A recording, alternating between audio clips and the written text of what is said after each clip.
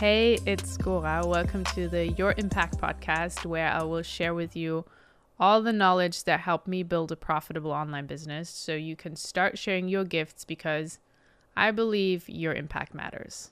I want to be there with you, the one that is supporting you in your life to help you have massive impact.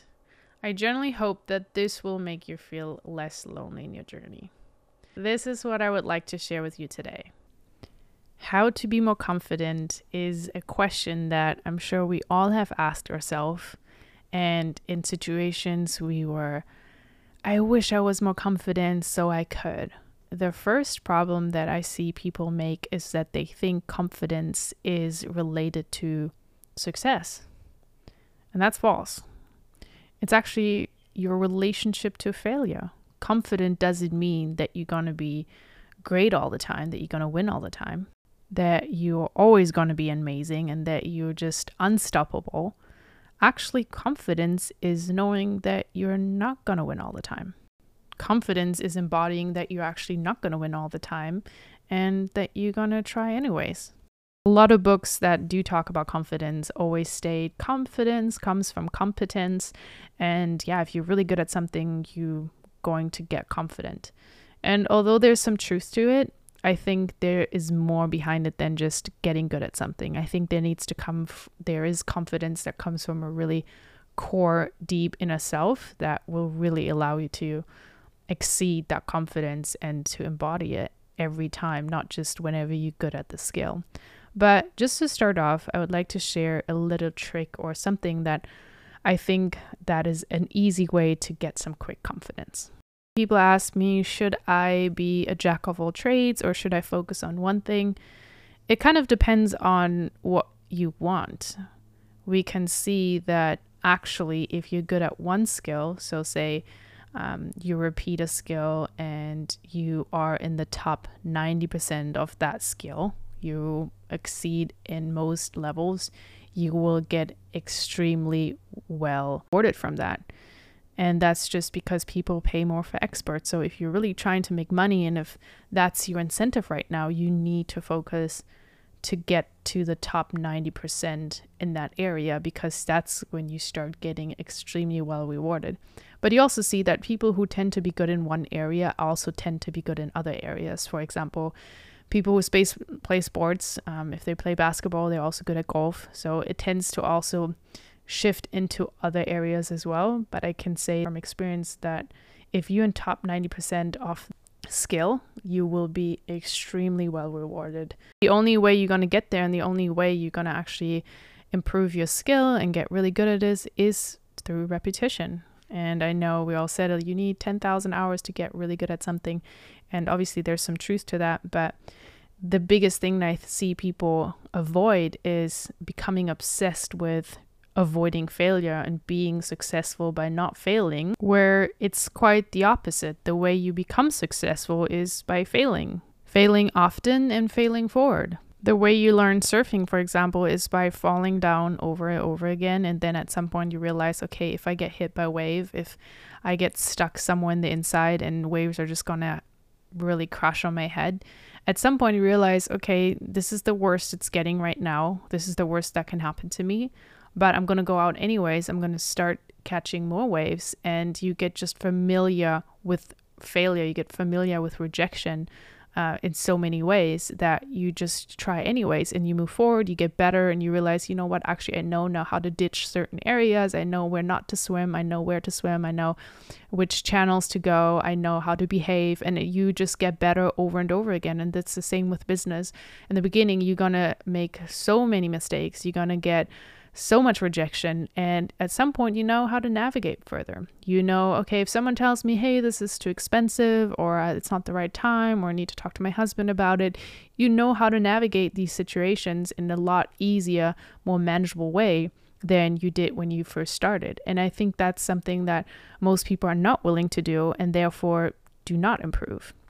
The paradox in all of this is actually that you will realize the more you become an expert, the more you actually will realize that you don't know 2,000 things about that, and that you don't understand actually the majority of things, and you are just mind blown, but so much more there is to learn. You learn something and you realize actually there's so much more that you don't even know.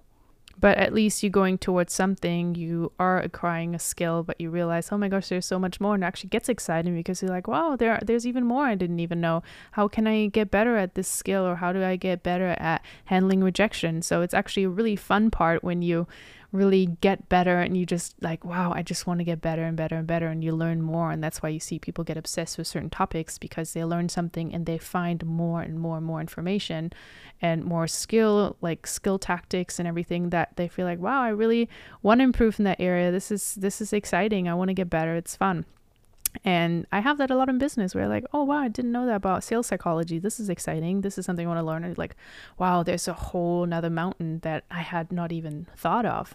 And I think that's why it's so important to get educated from people who are more skilled than you, who've been in the same shoes maybe a few years ago, and who can really guide you through that. Because sometimes when we just Google things, it's just the surface of what's actually possible and what's actually out there. Before you get all overwhelmed, the key step I would suggest you do is to figure out, what are the fundamentals? What is the 20-80 rule in your industry? And I'm not sure if you're familiar with that rule, but basically it applies to everything. 20% of your tasks that you do daily are generating 80% of your income. So what is the 20% that drives, for example, financially business so far that it makes 80% of your income? What are the activities that you need to do? What is 20% of the activities that will get you 80% of the outcome? In business, you could refer to your money-making activities. What are the 20% of activities that I should be doing, focusing on, that drive 80% of my sales? You could apply that rule also to your market, saying that 80% of the sales generated in your industry is made by 20% of the people who are in that industry. So it's a rule that's basically applied to all different kinds of areas. So really figure out what is the 80-20 rule in your business, or skill that you need to acquire in order to get maximum result. The next tip I have for you, and that's probably one of the most important tips I can give you, is that you need to get feedback. You need consistent evaluation so you can actually iterate and really improve from there. Because the reason why a lot of time we're stuck and we feel like we're not getting to the skill level that we want to is because we don't have an objective feedback where it's just our mind telling us, oh, we can't do it, or yeah, what we're doing is so amazing, I'm sure everyone is going to love it, but you're actually not getting real feedback. If you think about any athlete out there, they are constantly getting feedback by their coach. And if you're trying to build a business, you need to have the same thing. You need to have someone who's basically looks at your business and says, hey, look at this area, I think you could improve here. Or maybe you have to think about how you could approach this a different way, or you need to improve your skill.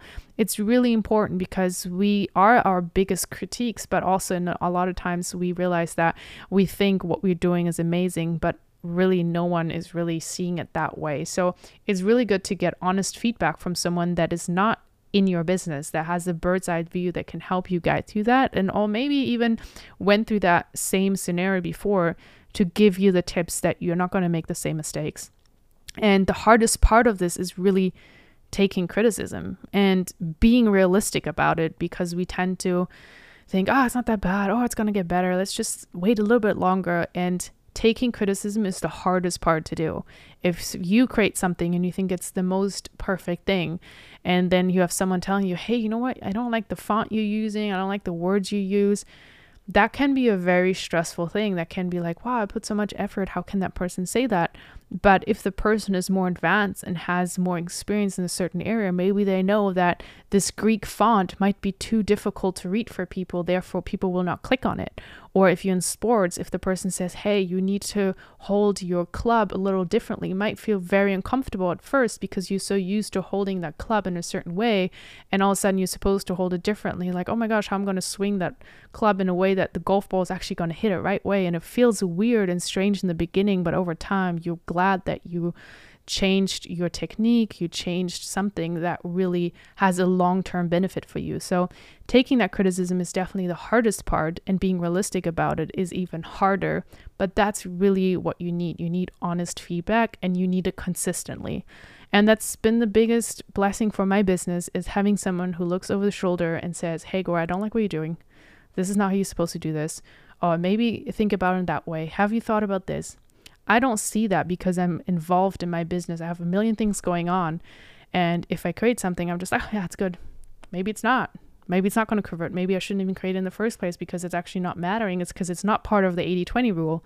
So that's something that I think really helped my confidence. A skill definitely helps you with your confidence. And it's something that really will move the needle forward in your business. Being humbled enough to take advice from people who are more advanced than you, who have the experience from more experience than you do, is a key component to my confidence. Core confidence is definitely something else that I'm not going to cover here today, but this is just some actionable steps that you can do to get better at something. And when you get results, you realize how awesome it is. You can derive some confidence from there, which will help you to get quicker results. Inner deep confidence comes from something that's more than just tactics and skills, and that's a little bit longer to cover. And yeah, if you want me to talk about that, I'll do that in another episode. And I appreciate you listening, and I hope you can take this advice. I can't wait for you to show up in the next episode. I hope this was very helpful to you.